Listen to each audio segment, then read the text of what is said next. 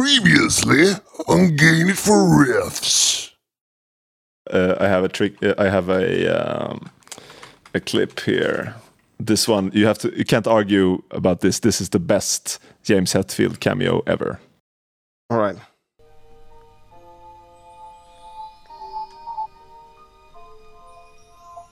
Little boy at peace. What is this place? Beyond the stars. Open up your eyes. What are these things you're moving toward? Head so full of wonder. Gotta be South Park. Yeah. Memories in the past. Could it be that you are free at last? No!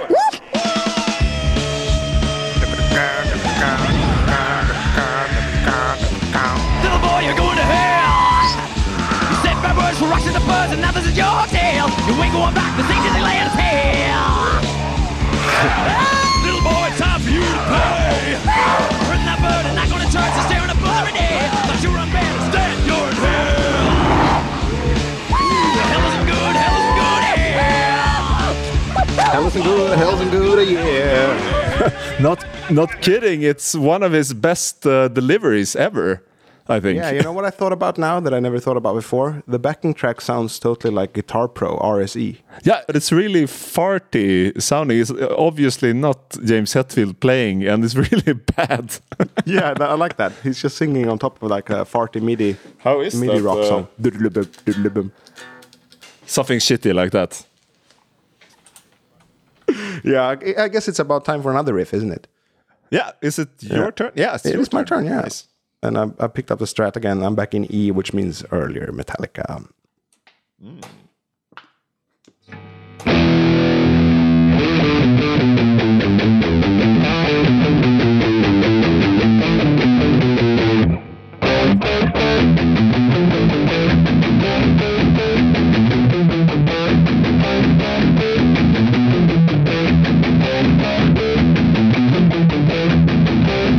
Time taking its toll on you. Lions crack your face. Silent after the has gone true. Withered in every place.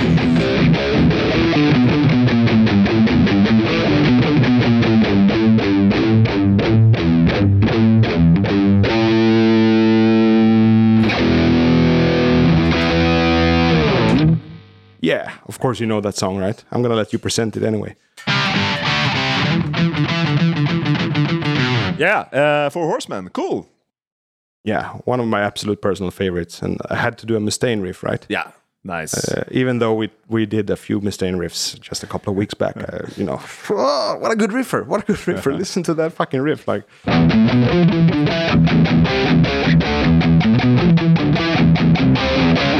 It has such a groove to it.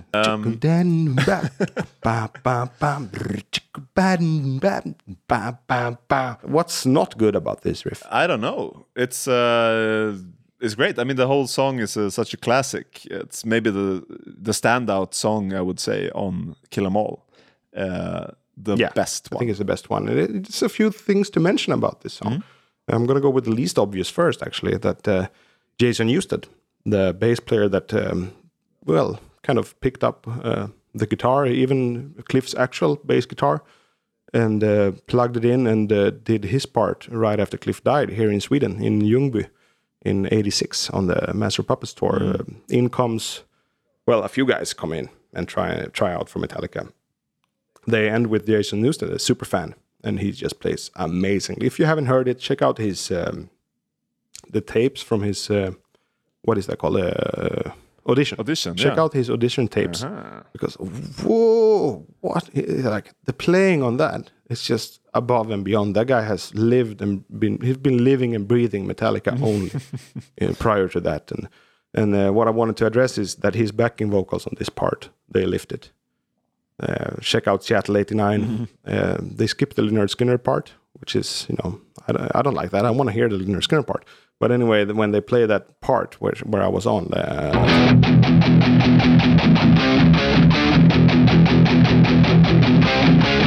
that's kind of where all the Four Horsemen of the Apocalypse gets introduced. Exactly. And he's doing these amazing backup vocals. So which one is the first out? Is it Time is taking its toll on you. The lines that crack your face.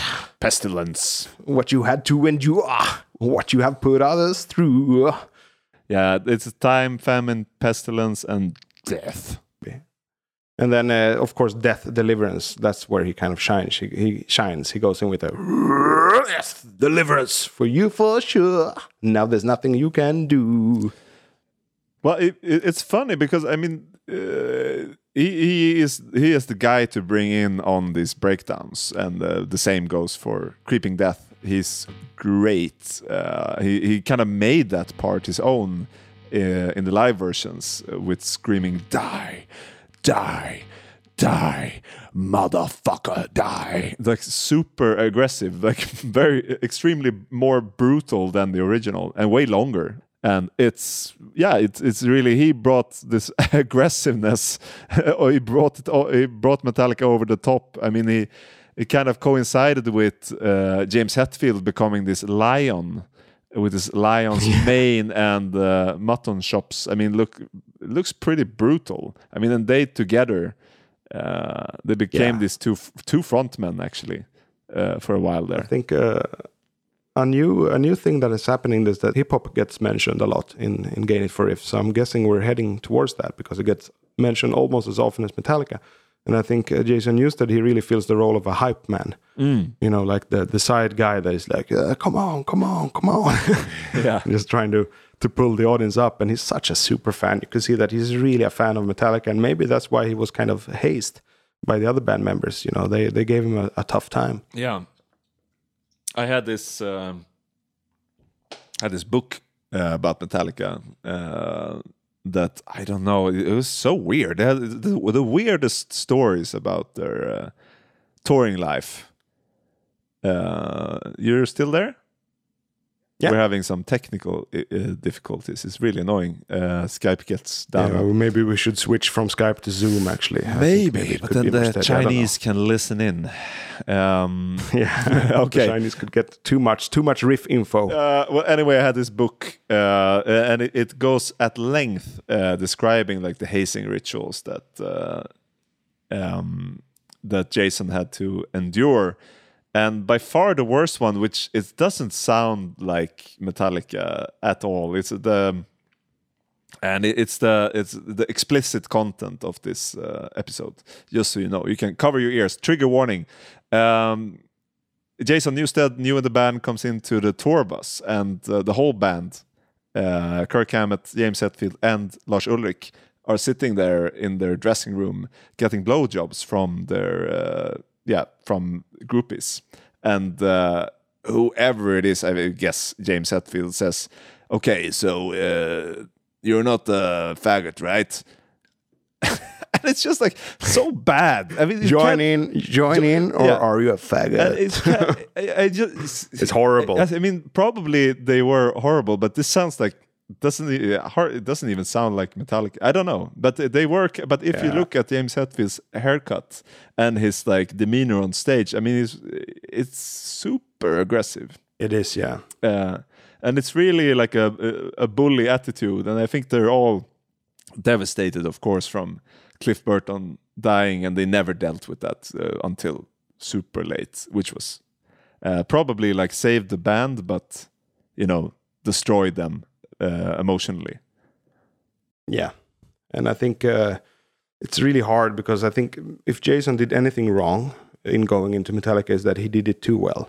So the guys were like, he's sucking up to us, Yeah, he doesn't have his own attitude. He should get his own attitude. Cliff didn't suck up to us. No, we sucked up to Cliff, kind of. And in comes this super fan that plays too well and is too engaged on stage, and the guys just want to shit on him a little bit. And I think it's wrong.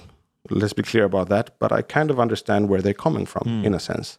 Yeah, as young guys, and someone comes in and he's almost too eager, too much. If it was a dating situation, the equivalent would be like the person you're dating, you are interested in this person. It's nice personality, good looks, but the other person is maybe too eager. So it's like James Hetfield had an early copy of The Game by Neil Strauss and is using it to haze. What a shitty book. Jason Newsted. I was reading that shitty book in the attic in your countryside place the same year as we were listening to Sankt Anger, I do believe. Oh, it's a terrible. But the years kind of flow together. What a good place, actually, Gotland. Oh, yeah. I don't think many.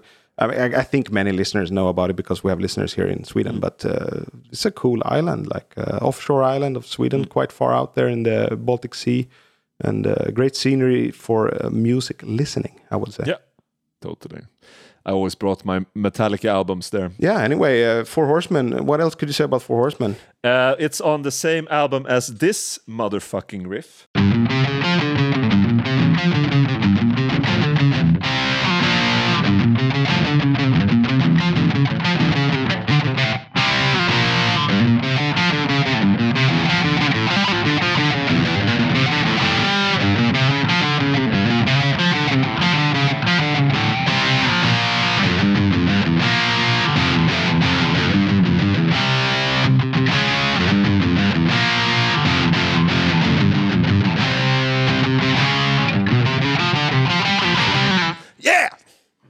So come on, jump in the fire. So come on, jump in the fire. Classic tune, more Mustaine. Yes, I like it. yes. I was that was it actually. It was still we're still on Four Horsemen in my mind because this riff really also it's like this similar riff to the riff that you had, and I think it's it's a crazy funny riff to play. And also kind of hard, but I think my favorite part is actually this.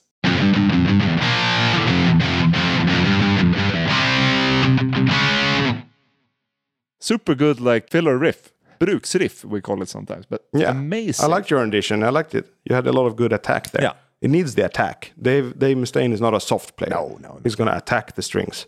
Still, he pitches great too. I like Dave. We know that. But Jump in the Fire, not my favorite song of his, but now I got pumped. I want to jump in the fire now. Yeah. Let's do it. Well, I mean, I kind of felt that it was kind of a riff that I rehearsed for today. There's not that much to say about it, so I think we'll jump to another song where there's perhaps. I guess what you could say about it is also connects back to Four Horsemen is that they were lyrics prior by Dave Mustaine, and they were both sex songs about just about sex. Mechanics was about being a horny mechanic, and he was a horny mechanic. I don't enjoy that description. When I hear it, I feel like ugh, fuck off. And then Jump in the Fire was some really like. Some of the early lyrics were really stupid, like speaking about taking his shirt off and stuff, and it's just like not tasteful. So I do like the James Hetfield interpretation when he went for demons calling you rather than babes calling you. All right, it's sleazy to write sex songs with metal. I don't know. We remember the Dio song. The Rainbow song from the middle, one of the middle tracks from Rising. Oh yeah, Do You Close Your Eyes or Starstruck? Yeah, the first one. I think it just have very silly lyrics. Yeah, I think that was the beginning of the clinch in between Ronnie and Richie. Ronnie and Richie. Yeah. It's really, you need to be a hair band to pull off these kind of lyrics because I don't know. It's fun. It can be fun when they do it. You're my cherry pie. Actually, that song, maybe it's good. I have to admit now. Yeah. It's the first time in my life that I thought about that song. Maybe it's good. Yeah, so it's kind of, maybe I'm hyped up now because of your rendition of Jump in the Fire, but even Cherry Pie, I'm starting to nod my head.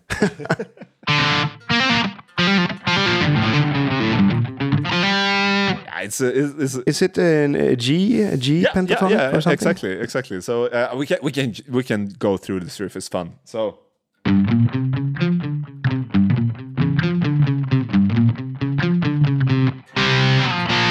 So the thing is with this riff, of course, that you play it downstroke. So you, in the end, you get extremely tired because there's so many notes, and it's not like how anyone else in the world would play this riff. They would play it alternate picking. Yeah. But then you lose the attack. Yeah. So that goes for a lot of Metallica, like the distortion.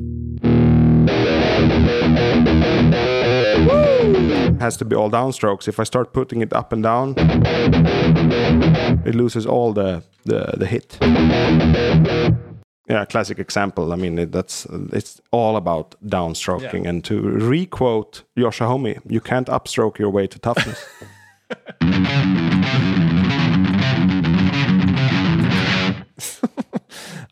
Is that through the never? Yeah.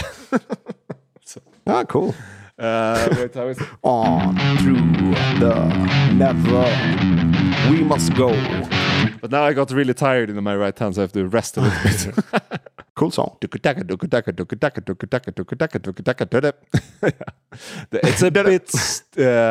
a bit stupid, but it's nice. Do you remember there's a Swedish comedy outfit, Varanteatern? Eller Varanteatern. I remember them. I'm a fan. And they had this skit where Göran Kropp, famous Swedish adventurer, he would go to Mount Everest. He would bike there, and then he goes up in the sketch. He gets up in the morning. He's awakened by the alarm clock, and then he hits the alarm clock button, and then this riff starts. When he gets ready for going out, he gathers all his supplies and everything, and then so it's Through the Never is just playing as he's really hyping up to go biking to Mount Everest, and then different things happen in the end of when he gets on the bike. The bike is like there's no air in the tires, so he has to start over. So it's the next day, and then the hypes, and then the bike is stolen, and then the bike explodes in the end. So that's it's just very like there's almost no point to it, unless I think like the Metallica riff is the joke. Yeah. So anyway, your favorite part of Jump in the Fire, I want to get into that too. Could you dissect it? Yeah. So we're not F sharp, but we're F. F to G. Yeah. And B, F. C, and then some empty.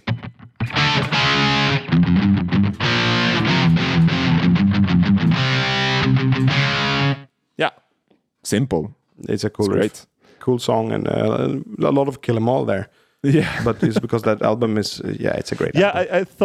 I thought because I mean I kind of maybe I can cheat and say I'd latched on to your song, because I'd really like to take something from the fourth album also. Maybe you have something from there, from Justice for All. You want to do it? You want to do it now? Well, I have a song that I picked up. Jump in the Fire was not one of your 5 songs. No, it just belonged to. It was just cool. Yeah, yeah. I was gonna say before that we're not gonna play 5 riffs each. Obviously, it's gonna be more. Yeah, I don't know how many. Obviously. Yeah. So next riff is your riff then, right? Yeah, if you allow me, if that's okay. Yeah, I will. Okay, cool.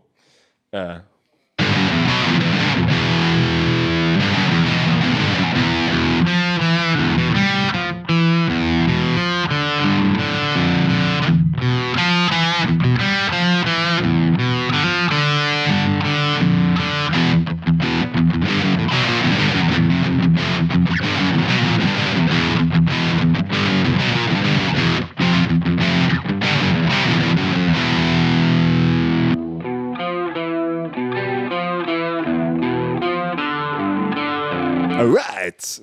Did you recognize the Harvester of Sorrow? Yeah.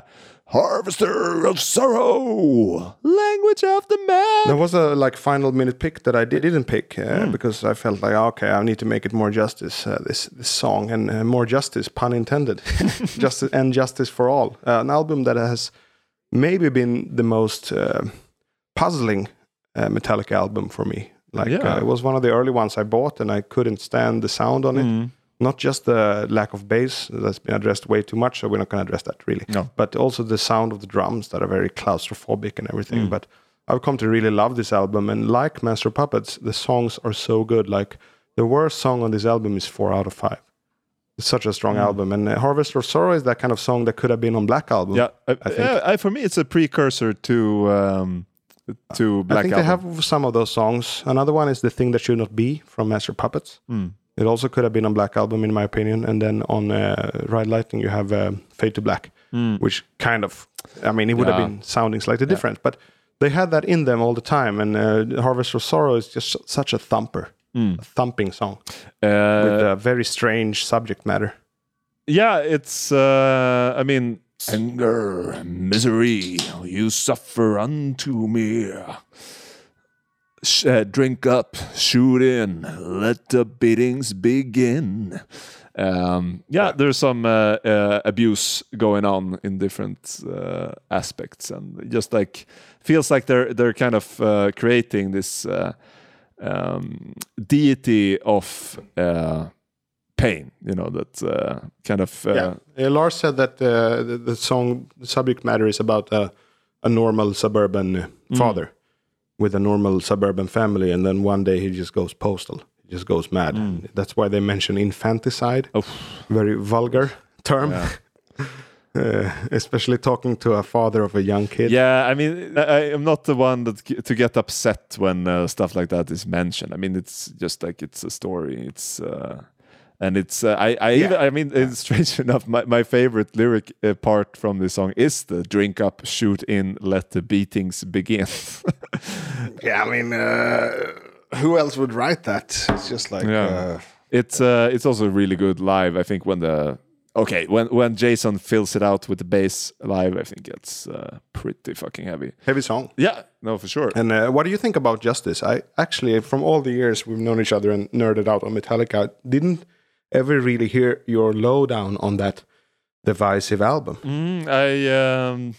I mean, I like it. It's I think it belongs within the 4 first albums as like you have to listen to that one as well. But I remember, I mean, it's kind of what's difficult for me is that they bring. It's funny enough that I chose that riff, but they take the already kind of complicated parts from Master of Puppets and make it even more complicated, like the riff from Leper Messiah, the intro riff. Or the verse riff, 5/4, and they kind of bring that to a whole new level. But that's maybe why I chose Harvester of Sorrow. That it's so that has a very catchy, beautiful pluck riff. And I'll just play it with minor, just like this.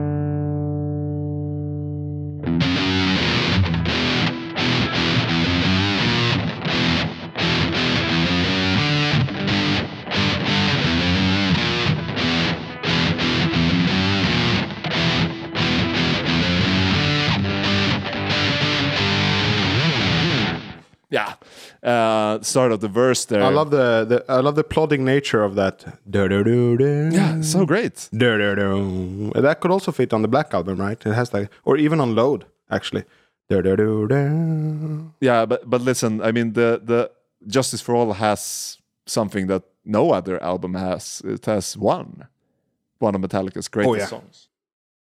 Amazing song. It's like I don't even want to touch it with my guitar now. After playing so many, I don't want to destroy that. But maybe you have something from that we can listen to. Yeah, it's actually a hard song for me to play, but it has this kind of bleakness to it, like.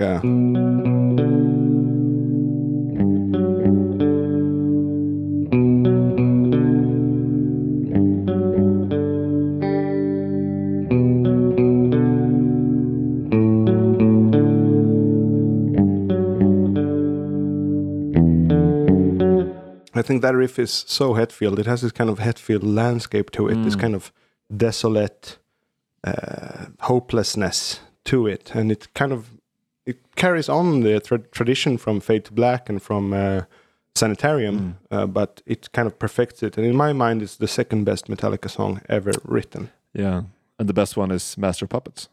Yeah. I mean, Master of Puppets is such I agree. such a good song. I agree. That's why I didn't pick any riffs from it. Wow. Because how could you not be a fan already of Master of Puppets? Exactly. What a good song. And the structure and everything is just like... I mean, I'm such a big Maiden fan to the point of being religious, but I would say that Maiden can't touch Master of Puppets and maybe even one. It's just metal anthems. Yeah, but it also it's I think when he does when he is at his best, Hetfield, he doesn't pull from his own experiences. He pulls from the fiction. He pulls from fiction. Yeah. Johnny got his gun. Johnny, Get Your Gun, right? Book, film, and they. He retells the story. I mean, it's like For Whom the Bell Tolls.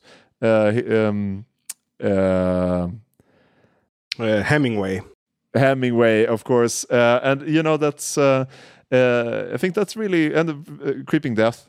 The Bible. I think it just really works. And also Sanitarium, One Flew Over the Cuckoo's Nest. Cuckoo's Nest, yeah. And that riff I have to play too, because it's not included among my riffs, but I really love the simplicity and followsomeness. That's not a word. Följsamhet in Swedish.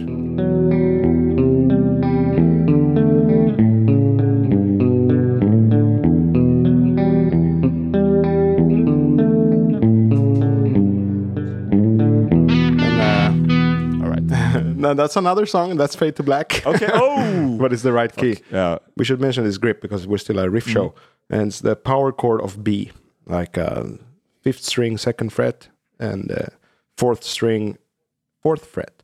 Like it's used in all the early ballads, and in Sanitarium they just move that up to then a C power chord and then a D power chord, and that makes all these chords like.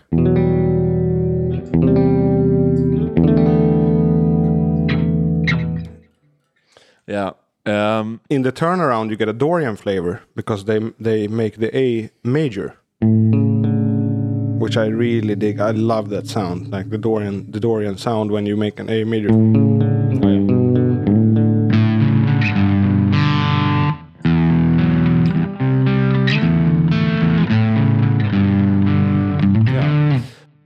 Many of my contributions to your band or our band, Reverend John Loth, I was not aware of Dorian mode, but I like it. The kind of like that one. Yeah. I love that tension. I'm never not gonna love that tension, and you get that in the Sanitarium. It's just so smoky and cool. I like it a lot. But anyway, back to Justice for All.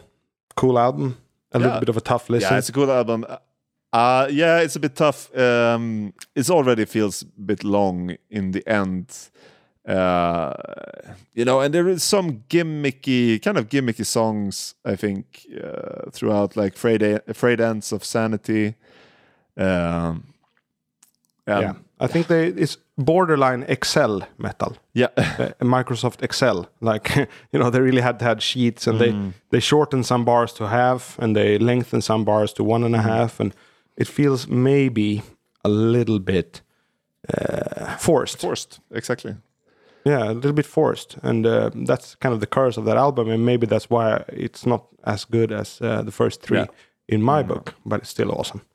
And your pick here, Harvest of Sorrow, is just such a good live song as well. Like, you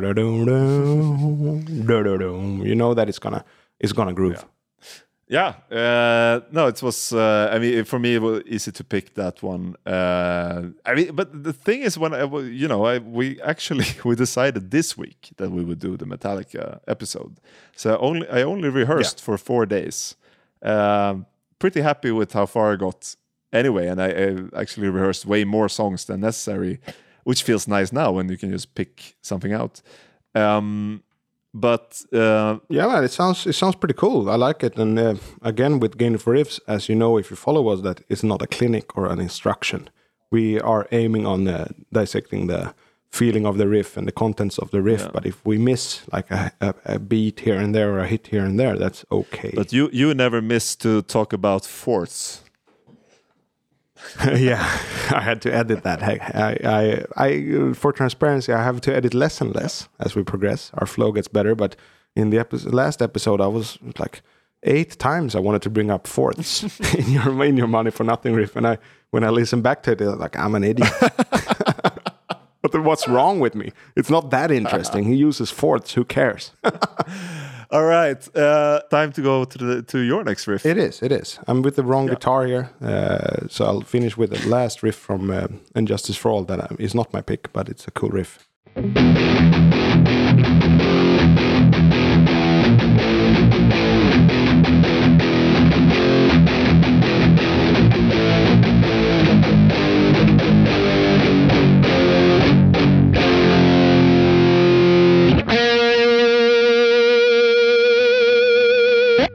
Sweet. Cool song too. Yeah. Let's go for the next riff.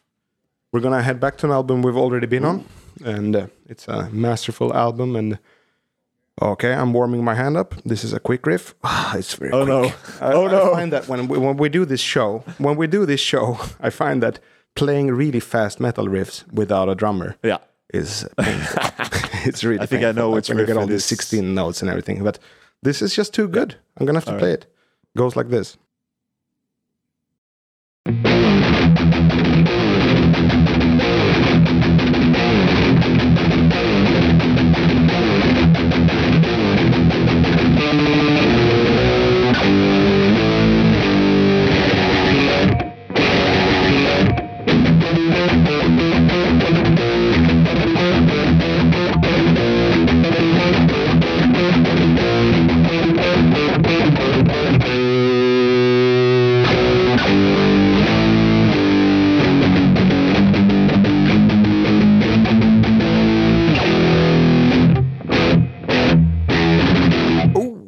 Damage Incorporated. Yeah, I mean, what could you say about Damage Incorporated? What a cool song. It's a great banging ending on Master of Puppets.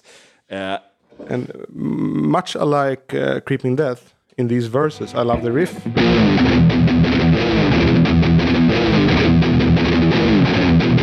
And also the... But anyway, it's a cool riff, but I also found the perfect vocal melody for it. And you can hear his old demo on Spotify, which is great. They released like deluxe editions of the first 4 albums. And you can hear a lot of the old, like what he made. And he made the vocal melody with just sounds. It's like na na na na na na na na now, na na na na na na na na now, na na na na na na na na now, na na na na na na na na now. And I mean, it's like a nursery rhyme, isn't it? You know, like a schoolyard. In the Willy Bing Bong, ding dong. It really sounds like that. It sounds like that a lot. Because I mean, if he is, a limited range singer, but he also to sing on top. I think because the song, I thought about this and I wanted to ask you about it. That a lot of these songs on, especially Master of Puppets, I think they're kind of tight. The groupings, the chords are very close to each other. But it's like it's a lot of this just a semitone, a half step up and down, chromatic, and he sings very chromatically also there. That's because that's because his sound when he sing it like that, it sounds like Kvallebita bing bong, because it is very simplistic but also very tight together. I think that makes it sound more, metal also by moving these chromaticisms and. It's kind of monotone, like a monotone. Na na na na na na na na now, but the last syllable is always like a hook. So na na na na na na na na now, na na na na na na na na now, na na na na na na na now. And I said that before about my favorite band Iron Maiden, that they've made a like good reunion from 2000 and forward. But what they kind of lack, in my mind, is speaking singing. Like you just speak it, because Maiden used to do that a lot in the old days. Like every note is not meant to be a flying, soaring, melodic note. Like a lot of them, you can just be a badass speaking the lyrics. Yeah. Like Maiden would do in a song like Moonchild on Seventh Son, like I am he, the boneless one. It's not really singing, and it's just delivering the message and being badass. And I think James Hetfield is very good at that. And Damage Incorporated, simple, stupid lyrics, kind of Battery Part 2 lyric-wise. Just about being mean and destructive. It's a strange thing to end the album with, or maybe it's a smart thing to end the album on the same note, let's say. And it's, I guess Damage Inc. and Battery. Is Battery like battery in hitting someone, or is the battery? Yeah, it's not like a power charge. It's like hitting someone. Very hard. Yeah, but I mean, in Damage Inc., also in the intro, you have an amazing riff, but it's a little bit tough to play.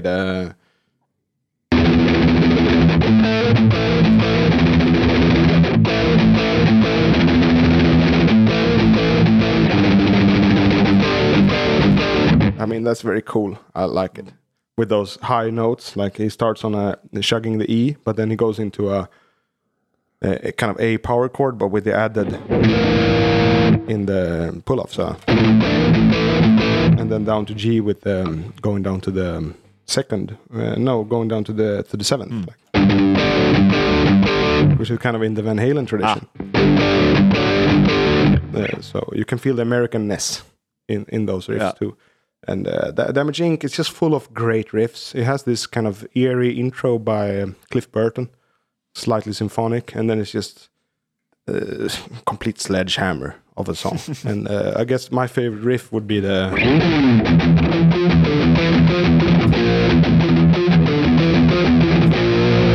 it's like a classic kind of... You know the song Mephisto? No. By any chance? No. Like, I'm sure you've heard the melody. Dun, dun, dun, dun, dun, dun. Sure. Yeah, it has that kind of menacing... Isn't it a tritone? And the rhythm guitar has to be mentioned. That just goes on top of it. So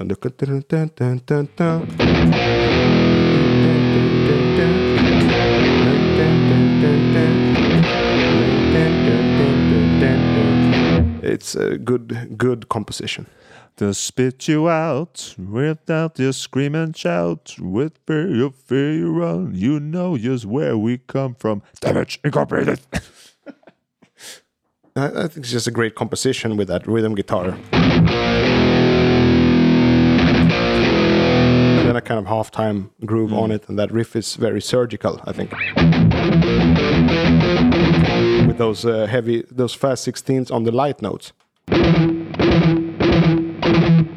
It really ties it together, and I think I'm not sure if Cliff Burton is. He must be credited on that song, and I feel that riff maybe is a Cliff riff. Yeah, but I'm not sure. Thought actually to take this opportunity to give Cliff some love, because we haven't really I pulled out the bass now, and I mean maybe you can guess what I'm gonna play. The bass is in the house. Right, let's see if it's tuned. Okay. I mean, Cliff Burton, such a great bass player, and if you listen to the isolated tracks of the three first Metallica records, it's just crazy what's going on there. It's like when I was young and I heard it the first time, I was like, what's going on? It's not even the song. It's like so, but he's playing all these notes in between, and also this super powerful and sometimes very sloppy, but always with such force. Force and feeling. And some people have commented like, yeah, he plays sloppy, he's not tight. But it's like, if you put this out of context with these long takes that he does, obviously what he's doing is adapting to whatever Lars is doing or whatever James is doing. So it's not going to sound completely clinically perfect when you listen to it dropped out. And that was kind of the magic of him. And he was the loose guy, you know. Everyone else was all about being tight and precise. And he would, as Flemming Rasmussen said, walk into the studio, one beer in a hand and a pipe of marijuana in the other. And he would say, now I'm loose, now I'm ready. And the others would be like, we don't want it loose. We want it tight. We don't want it loose. But he was, you know, he was his own creature. Yeah, I think. I wonder if he plays. Does he play this part?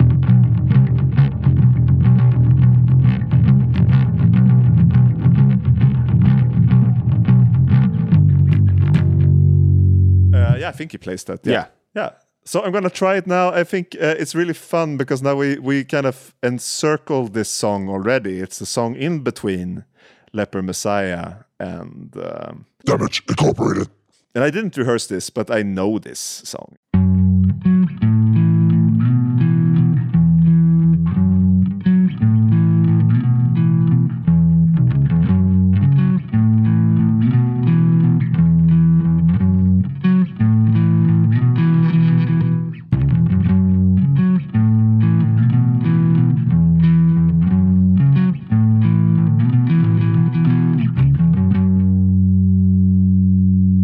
I love it, man. I love this stuff. It's so Cliff. He even showed this song to his dad. Yeah. His dad was on, shout out to Alpha Metallica, Tom Quee, who did like a complete run through every single Metallica song. And he had some guests on, including Ray Burton, including me as well. I was on that show. Yeah. It was a great episode with you. We were talking about the stage design of every stage design of Metallica concert. It was so great. Super long episode also. So much fun. So a very long episode, as long as this one probably. And Tom Quee is a great host. His kind of British radio voice, it works so well. So shout out to Mr. Tom Quee. But anyway. You interviewed Ray Burton and they spoke. Oh, yeah, Ray Burton. Cliff showed him one song at one time, and it was Orion. And he was like kind of proud of it, and like showing his dad, like, listen to where I'm going to take these guys, these punks. I'm taking them into this territory. And Ray said that he was such an avid Maiden fan and also Thin Lizzy. It's also in Waltz Time. So it was a song that Cliff's father could and mother could dance to, which I really appreciated. Oh yeah. So that's why he was 1, 2, 3. But it was just that I got the chills now when I played it. I'm gonna play it one more because it's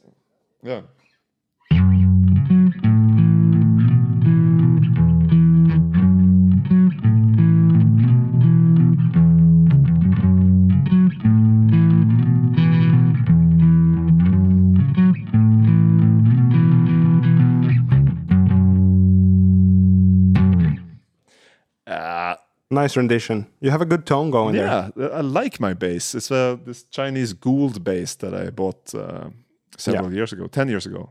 And I brought it to Amsterdam on a Norwegian flight, and I hadn't checked it in or anything. I took it to the security. They were like, yeah, we don't care. Yeah. And then I kind of managed to smuggle it onto the plane. All right. By not showing it at the gate. So I kind of walked in with it in a soft case. But that went fine, and then that's the story of how I got this bass to Amsterdam. Yeah. But there is another riff from, I think, just the Orion? Yeah. Look, I mean, it's just beautiful.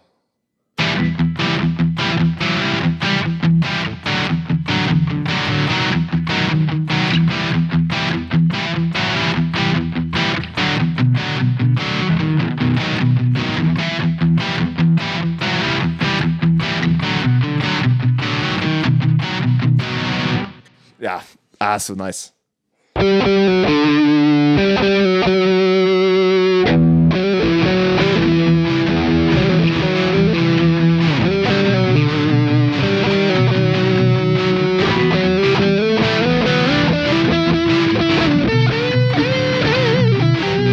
Yeah, classic. Yeah. That's included in my favorite riffs ever. It's just so much tension.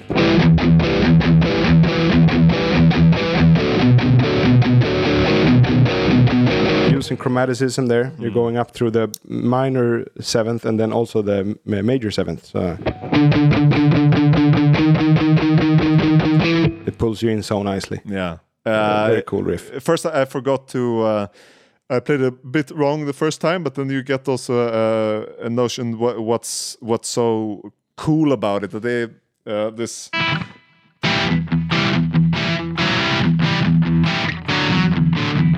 I play like that the first time, but you have to put your small finger on the 7th fret. It's just beautiful. Yeah. Beautiful. Like this. You make a small change to it, but I like the change you play when you play the hammer on there. Yeah. It's actually just staying there, but I like it. Yeah. But yeah, Master Puppets. I mean, that's what happens with Master Puppets. Same thing happened with my tribute project. Like, it happened with my tribute project. Like, we realized we're gonna have to play 4 or 5 songs off of this album. Yeah. Because they're just so good. Yeah. And while on Master Puppets, I'm gonna pull out another riff because why not? Like.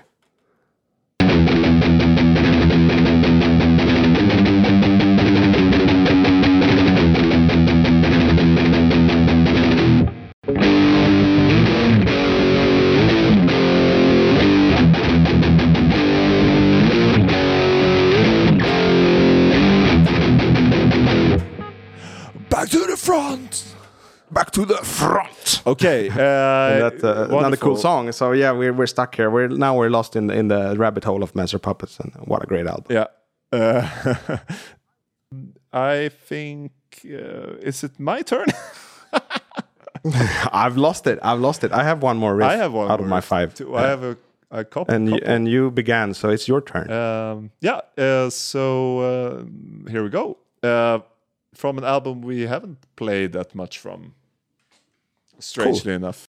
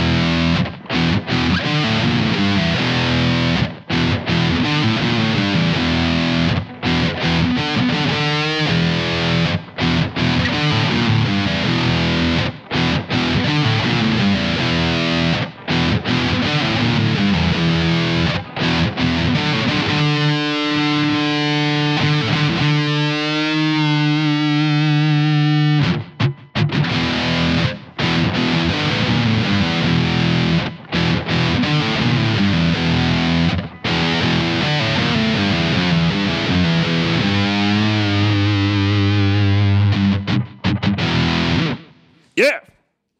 Said the truth. Another great song, and that's a grower for me. I was not an instant fan of this song when I was younger, but it's a grower for me, and it's another of the anthems of James Hetfield's struggling with addiction. Yeah. Like I'm you, like in all these lower points of your life when you have to steal or when you have to disappoint your family. I'm you. This is I'm like, it's kind of his way of saying that I'm alcoholism and alcoholism is me. That's my reading of it anyway. No, it's I've heard it as well, and I think that it's their heaviest song. It's now I played it in E standard, but it's in D. Yeah, I could just do this. You hear the difference.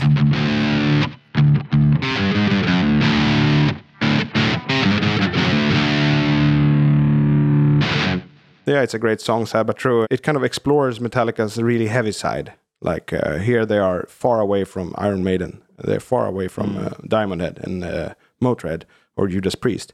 This is kind of exploring the real heavy Metallica. With his tagline as well. Do you want heavy? Metallica gives you heavy, baby.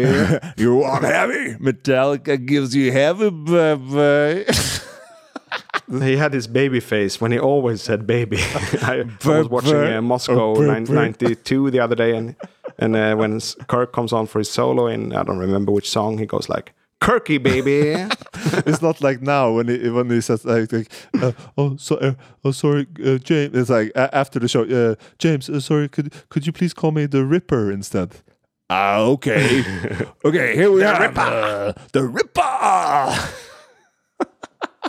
Yeah. I mean, come on. Sad but true classic. I'm gonna be straightforward and say that Black Album is not my Metallica album.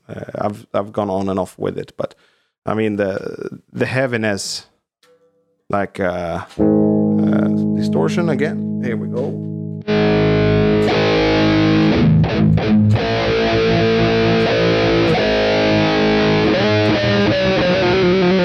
Yeah, I played a little bit wrong there, but very heavy intro. Yeah. And then it just kind of sucks you in. The intro is almost lackluster. The intro is almost like a drag. Like, I like that.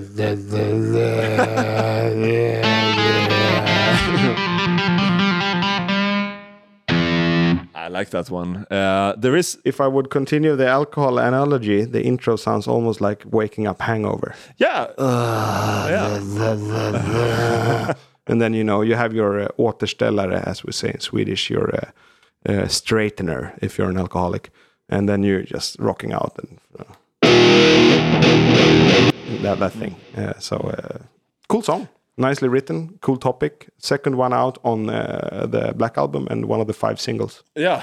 The other singles being Enter Sandman, Nothing Else Matters, Wherever I May Roam, and Unforgiven. It's not My Friend of Misery. And why not? No. Why or Holier Than Thou. Bob Rock's favorite. Bob Rock was going mad about Holier Than Thou. Like, this has to be the opening song. Strange. Holier than thou you are. Lars Ulrich had a better idea with...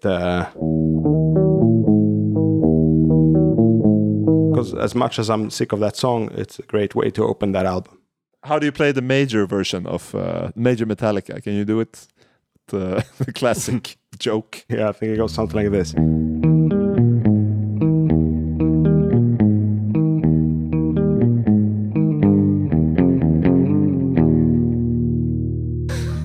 I mean, they're such a big band, so they're like subject to many experiments out there. Like playing Metallica all major, playing Metallica with one string, I don't know, whatever. It's such a big band, so they're the subject of experiment from a lot of YouTubers. Yeah, but I would say I was. You remember Beatallica? Do you remember that? Yeah, the mix between Beatles and Metallica. Sergeant Hetfield's Lonely Motor Breath Pub Band, or whatever it was. Sergeant Hetfield's Motor Breath Pub Band. Yeah. Which goes back to my missaying of Sergeant Pepper's Sergeant Anger. They made it's amazing mixes of Beatles and Metallica. Maybe that's. But I was wondering if you had some more on Sad But True. I think it's an interesting song, and I'd like to hear your take on it. It's just. Is it the first time they tuned down to D? I think it is. No. The thing that should not be. But that one is a bit stiff. This one is more groovy. Yeah, it has great palm mutes in the thing that should not be. But I think it's the worst song on Master Puppets. Still great. I remember. I mean, this is also like this is deep cut, but. When you know a band is big is when you're yourself, Ole Stjärne at 14 is drawing like fan how can you say, like fan art for Metallica, and I was drawing like Cthulhu coming from the depths, grabbing someone swimming, like the Jaws poster you can imagine, but tentacles instead.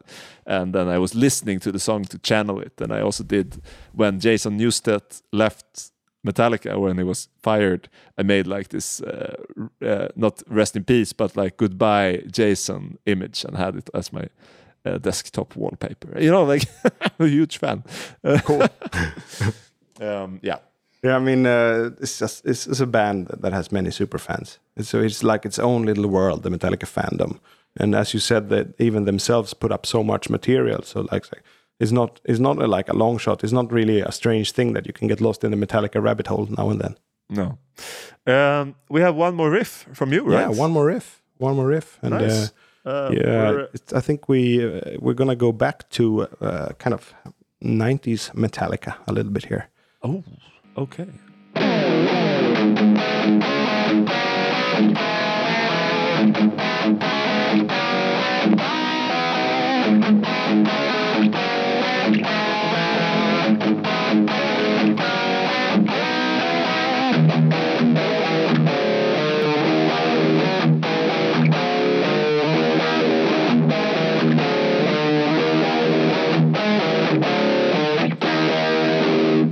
You know which song?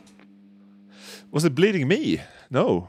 No, it wasn't. It wasn't. It was Still Load. And I'll play a little bit King more of Nothing. it, and you maybe will understand.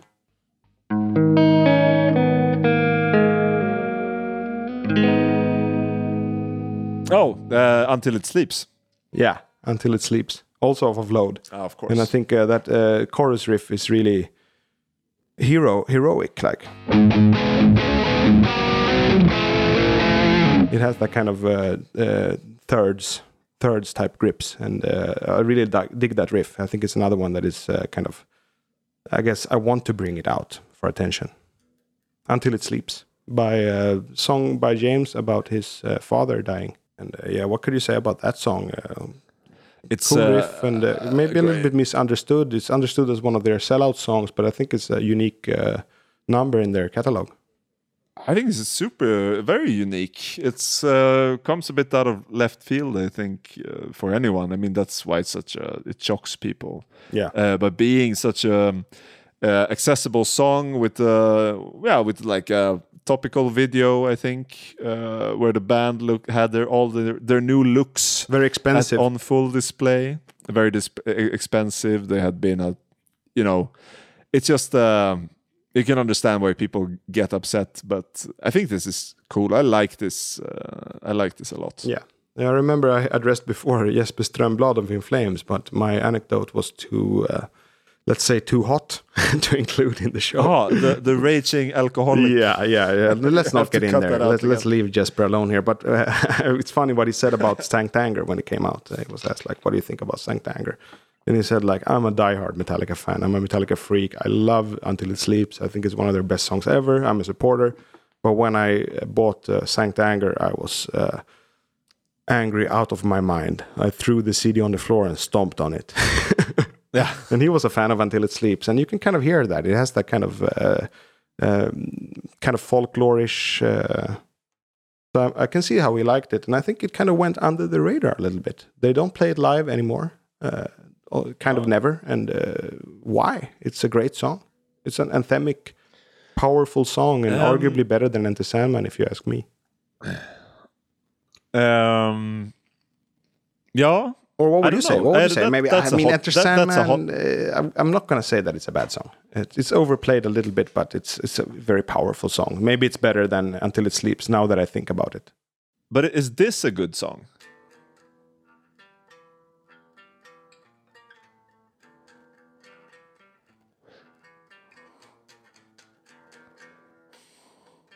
How do you even play it? Absolutely nothing. You know, you're just nothing. One of my earliest memories of Metallica is that I kind of mixed them up with Depeche Mode. Depeche Mode. Really? Depeche Mode. Yeah, I don't know. Their videos were on the same, were like always playing after one another. And I was really young, but then this video was playing, and I think maybe Personal Jesus video was playing. Yeah. Yeah, they became like an alternative rock band rather than a synth band in the 90s. And they were all photographed by Anton Corbijn, this Dutch photographer that, he has this shtick, this black and white or heavily saturated images, a lot of contrast to them.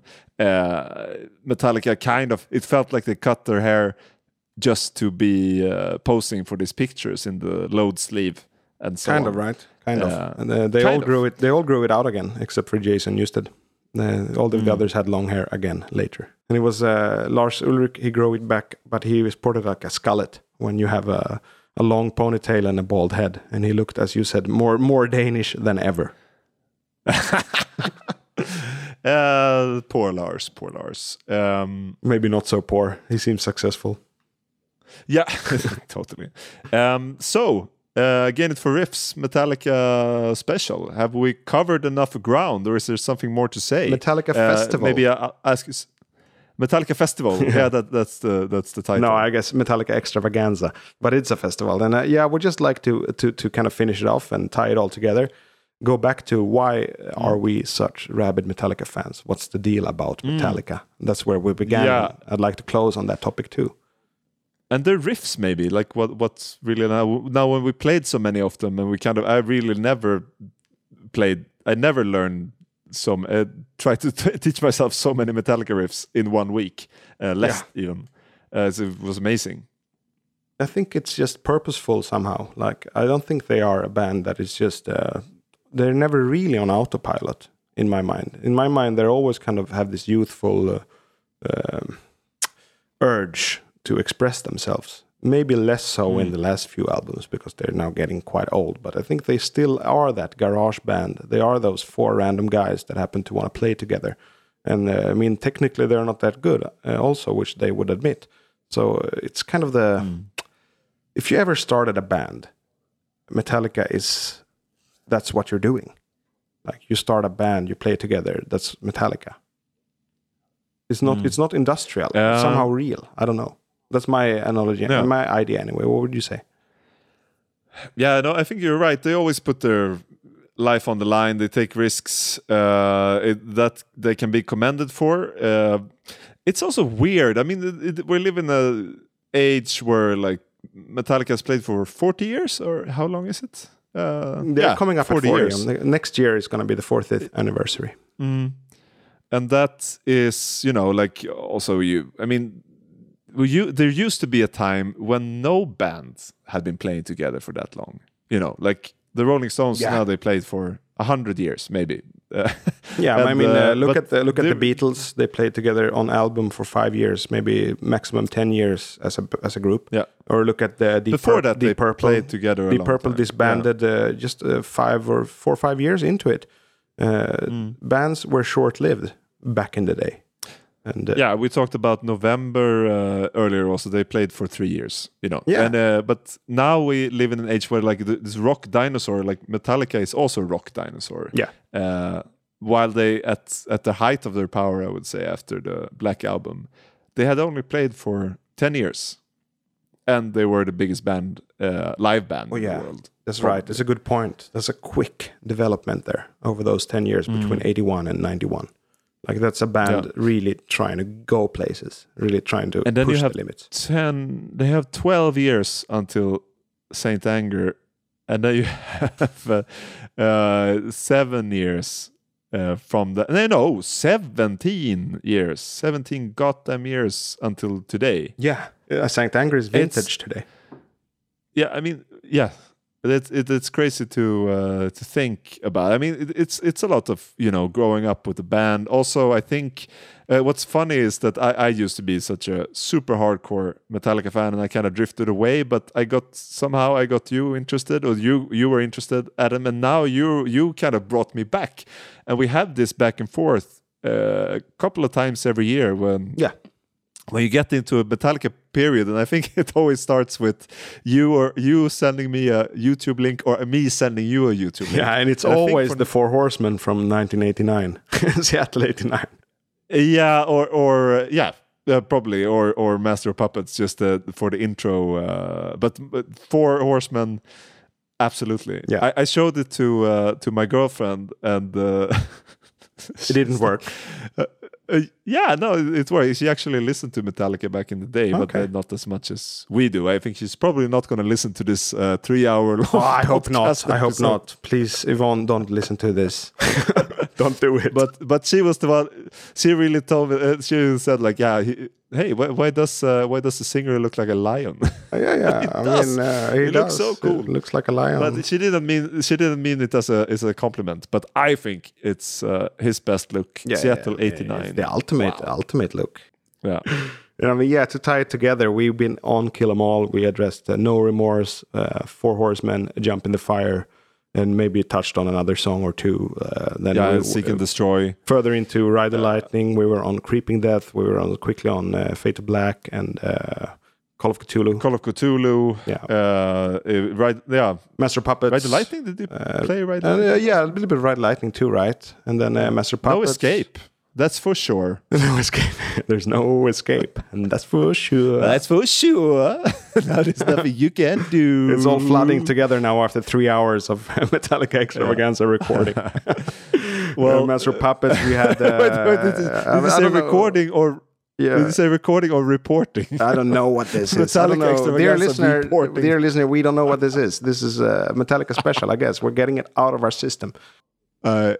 I think it would be fun to talk about Garage Inc. one day. Maybe we will have to wait, but it's a really good album. The cover album, the double cover album, great. You based kind of your whole musical taste on that cover album there for a bit.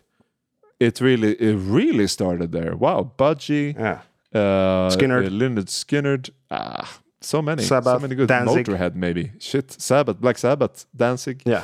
I mean, Danzig? Yeah, Danzig. Misfits. I mean, they're a great cover band as well, Metallica. And I've said before in this show that I love covers. I think that maybe this idea about only playing originals kind of originated from the business standpoint. Like you play songs that you will get the profit of, and all of the profit.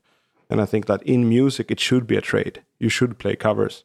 It's just, I think in my mind that's how music works. You play your favorite songs. You don't only play your own songs. Yeah. No, exactly. And Metallica are good at that. It's funny. One more question that I thought about. Metallica, are they influential, would you say? Yeah, I would say they're extremely influential, but kind of similar in a fashion to Iron Maiden, that all the guys that try and sound like them fail. Yeah. In a way, like bands like Trivium, Matt Heafy, he's like absolute Metallica addict, and I don't think he gets close. He's technically better than most of the guys in the band, or maybe everyone in the band, but he doesn't reach. He doesn't get there to the magic, in my opinion. No, but I had the feeling just like they perfected something. They brought something to the world, and then they ended it themselves. I mean, that's pretty true. Also, kind of standout that they ended their own career, multiple times and changed it, and but kind of, and that's something I think is really important. Also, that every generation they get new fans. Like people discover them, and I think it's because of the quality of the music, and that can't be denied. Cannot be denied. And I mean, you were on to this with Black Sabbath as well, with Master of Reality, that album created the stoner rock sound, the down-tuned stoner rock sound. And then already on the next album, they kind of abandoned it. So that's kind of the sign of a band going forward. Like they could release an album that invites or provokes or lays ground for a whole sound movement, but they're already on another track. They're already going for the next step. And I think the only time Metallica got stuck a little bit was maybe when they released Reload. Maybe they shouldn't have. Because that's when they maybe, they felt a little bit tired around that time, let's say. Yeah.